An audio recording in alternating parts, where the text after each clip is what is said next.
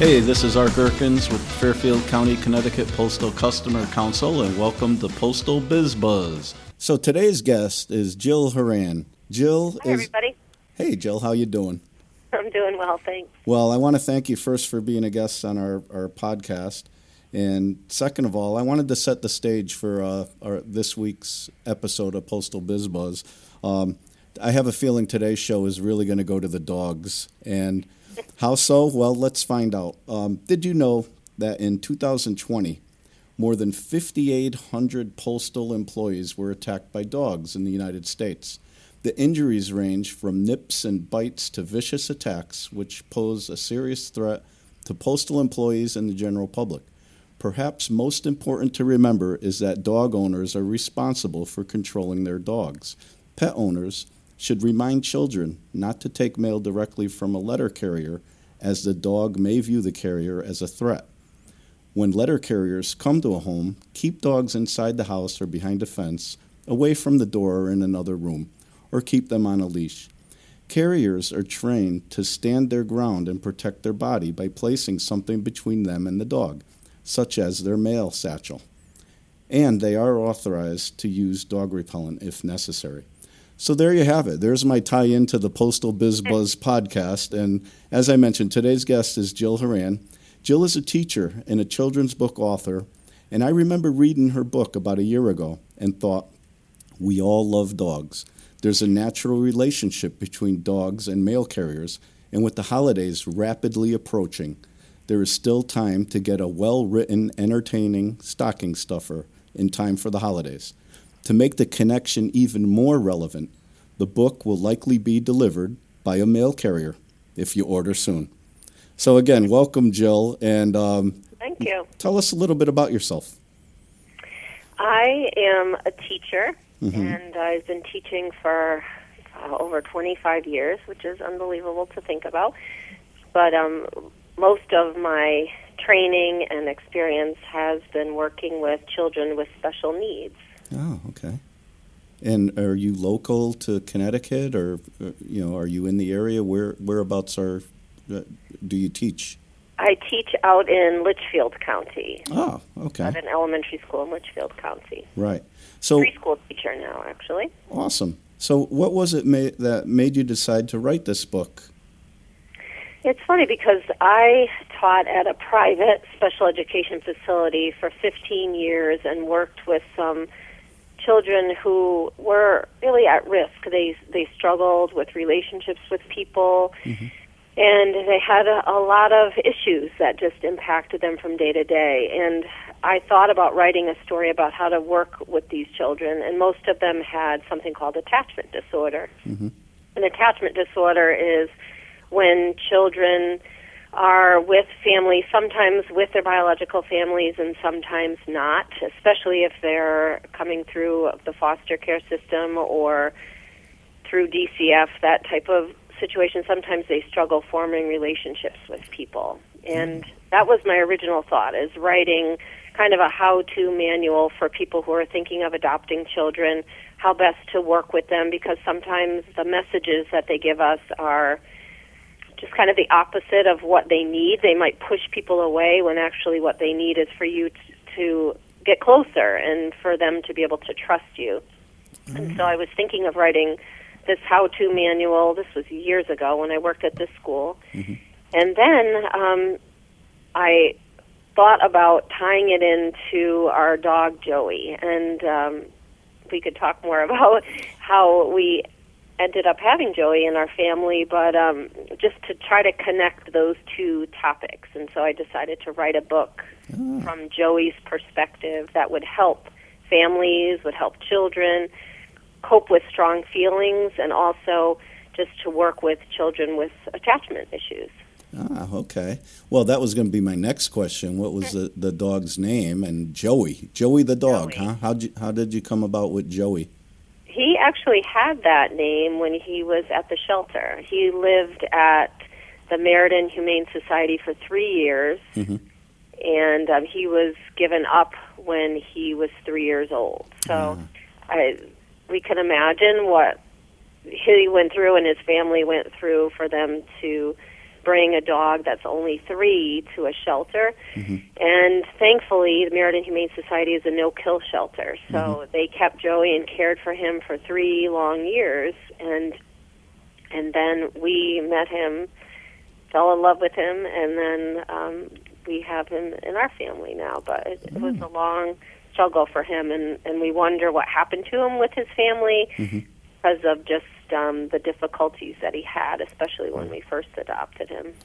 Okay. Well, before we dig too far into this, I notice, I have a copy of the book, and I notice that the photographer of the book has the same last name. Is that a coincidence? Yeah.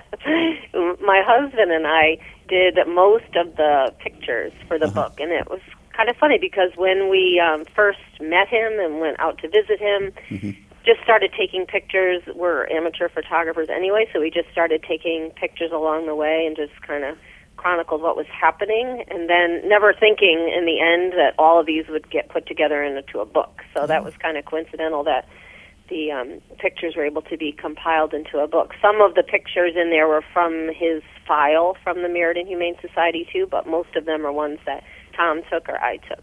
Oh, okay. And from some of the pictures I see, he looks like a big dog. What breed is he?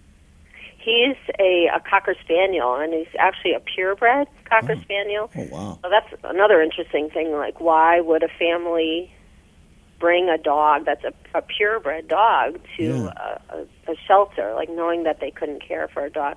I mean, he must have been an investment for the family, I would think, initially, and so it just adds to his story, really. Oh, okay. The purebred, and he's a bigger dog than you typically see as a Cocker Spaniel. Yeah, he's about 50 pounds, which is a large Cocker Spaniel. Wow. Well, that's amazing. Hey, you touched on it a little bit before, but I know that, I like how you seem to be telling the story from Joey's perspective, and maybe you could expand on that a little bit. Yes, thank you. That's a great observation. And I thought to write it from Joey's perspective just to have the book be more relatable to children. So he's talking about his struggles in life and how hard it is for him to be able to trust people, and along the way how he has a lot of feelings. He's afraid. He doesn't know what to do. He's faced with choices, and sometimes he doesn't have a choice. Sometimes the choice is made for him. So the book is written from his perspective, and he asks the reader some questions, like, what would you do if you were me? Have you ever been in a situation like this? So the book was written so it could be kind of an interactive tool, so it could be used with children, sometimes with therapists, too. So it kind of takes the pressure off if you're reading something and you're asking, oh, look at this. So this little cute dog is asking you, do you have these feelings? Have you ever struggled with making a choice or felt like you didn't have a choice? What did you do? And so it's kind of a springboard for children to be able to talk in a non-threatening way. Yeah, I really like that. I liked it. I think it was much more effective coming from Joey's perspective than it would have been from your perspective. And I think it's probably, like you say, you're saying it more scientifically than I could, but it seems like it's just because children could relate more to the dog than to humans. Right. Absolutely. Very interesting. I noticed you had a main character in there named Denise. What could you tell us about Denise? Well, thank you for asking about Denise. And originally, when we were first considering adopting Joey, we knew that he had some issues. I mean, to find a dog that's been in a shelter for 3 years, that kind of raises some red flags right off the bat, like why would he be in there for that long? What could possibly be happening? So I had contacted the shelter and asked, how do we meet him and how does this whole process work? And they had mentioned that they would put me in touch with his handler named Denise. So that's, you're thinking, okay, what is a handler and why would a dog need a handler first? So it turns out that Denise was the one person that Joey connected with, for lack of a better word. He grew to trust her. And out of all the people that he's met along the way, as far as I know, she's one of the very few people that he hasn't bitten. And he and she just connected, and over time she brought him to her house, and he would spend time with her. He just felt very comfortable with her. And you think of a dog who was a biter, who bit many, many people. She would just grab him by the face and kiss him all over his face and his nose and everything. And for her to feel comfortable to do that, and for him to let her, is pretty amazing, really. That says that she took the time, or whatever way she knew how to build that trust with him. It was successful. And so she was the person that was the point person, and trying to figure out how to find the best family for him so that it would be successful and he wouldn't be brought back to the shelter, because that's what ended up happening with him. Families would adopt him and they'd bring him back. Someone would say, "Oh, look how cute he is." They'd bring him home and he would bite them, and then they would bring him back. So she just wanted to stop this cycle of him just going places and just keep coming back to the shelter. So she was in charge of just interviewing families who were interested in adopting him. Well, that's very interesting. Sounds like Denise is a very special person, and, in order to gain the trust, and trust is a word and a theme that I saw throughout this book. Right. I know as an English major, I don't want to blow my own horn, but I did pick up on that theme. Right. Yeah. You're absolutely right. That trust it's a huge theme. I mean, with him, with the dogs, with people, with all of us, really. I mean, that's how we build relationships with people. We learn to trust or not to trust, basically. And with Denise, she was someone who he learned to trust. She was one of the very few people. And after we made the decision, and it was a long, long process, but after we made this decision to adopt Joey and he came to live in our home, we talked with her and asked if she would still be willing to be a part of his life, which she was thrilled. And she originally wanted to adopt him, but through circumstances she wasn't able to. So she was the person that would come over, when we'd have get-togethers, she would come to visit him for his birthday, and she just really stayed connected as a part of his family, and then became part of our family, which was something really special.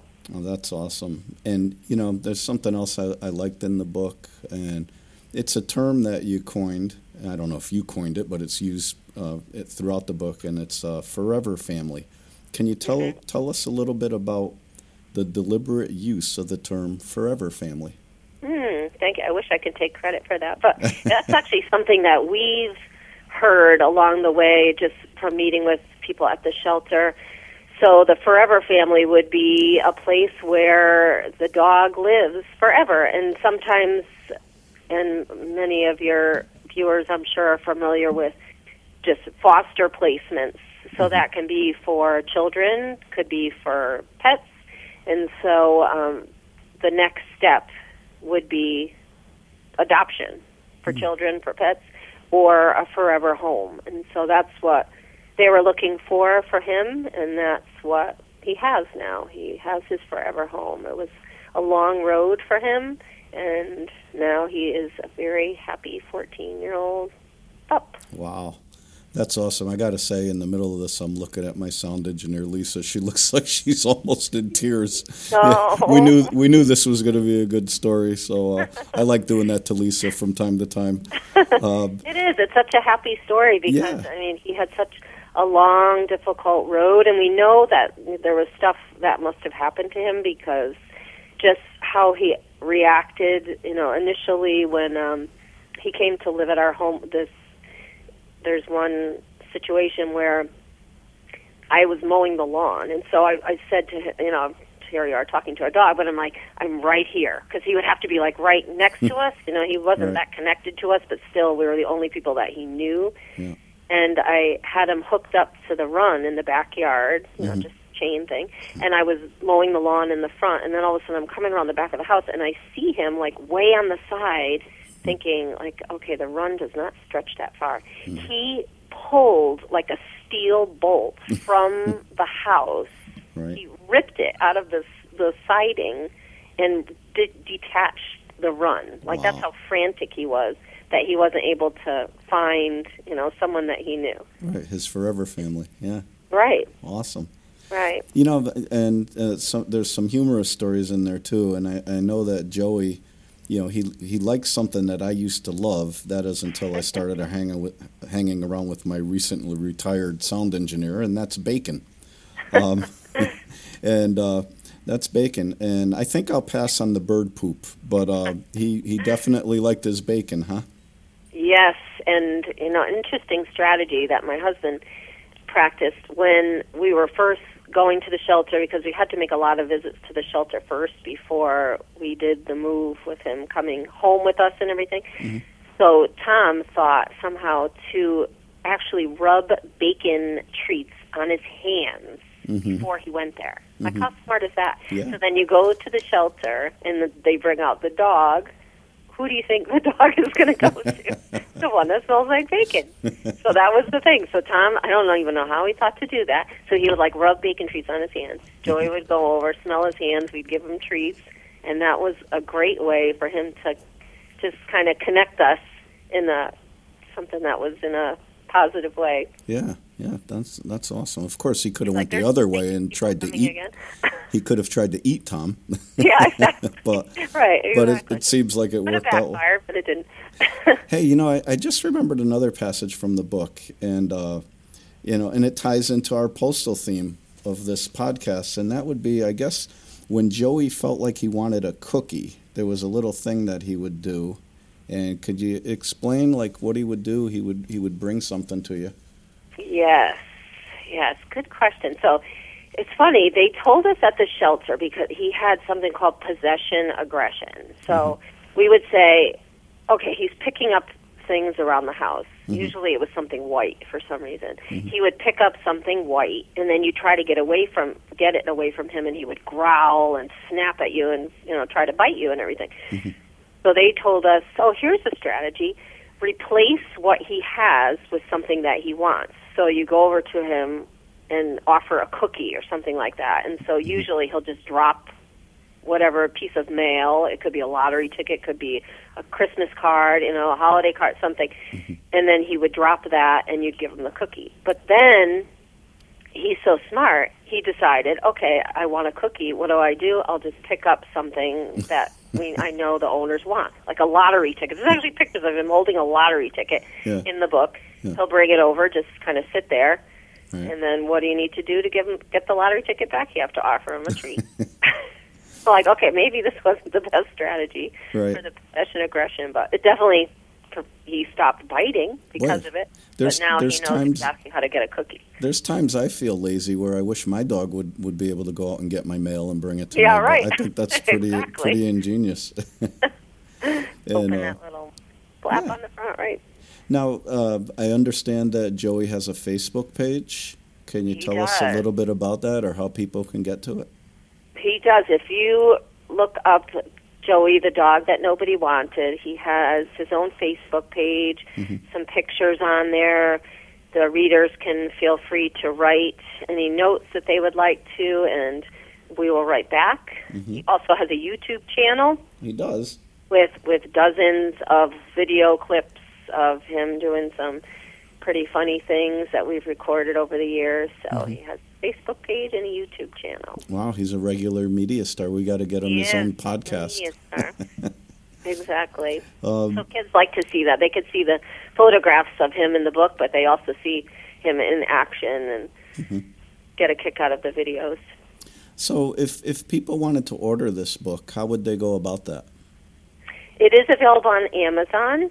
So if you were to look up by the author, by Jill Horan, or by the title, The Dog That Nobody Wanted, you'll see his picture on there. And it's interesting. People at first were looking at the picture they chose for the cover and thought, like, oh, no, I should put, like, a friendlier picture of him on the cover. But the picture of him on the cover of the book is one from his file at the Meriden Humane Society.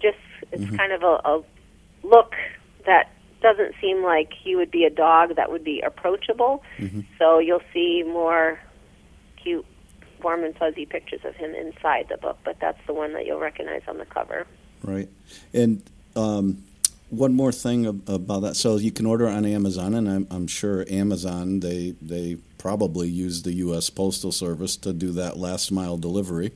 But, yes, they do. And the book would not be a success without the Postal Service, because that's how we're able to reach our bigger audience and just to reach all of your listeners. All right. But I heard a neat little story the other day that since you're a local author, one of the local bookstores featured your book prominently on one of their display cases. Is that true? Yes. And where is this bookstore? And let's give them a little plug. Oh, thank you. It's called the Hickory Stick. It's a bookstore in Washington, Connecticut. I work right in that area, and so they have it prominently displayed, as you say, with a little card that just describes a little bit about how some of the profits from the sale of Joey's book will be donated to the Meriden Humane Society to help other furry friends out there that are looking for their forever homes. Oh, that's awesome. That's a really good deal from them. I think that's about all I had prepared. Is there anything else that you'd like to share with us today, Jill?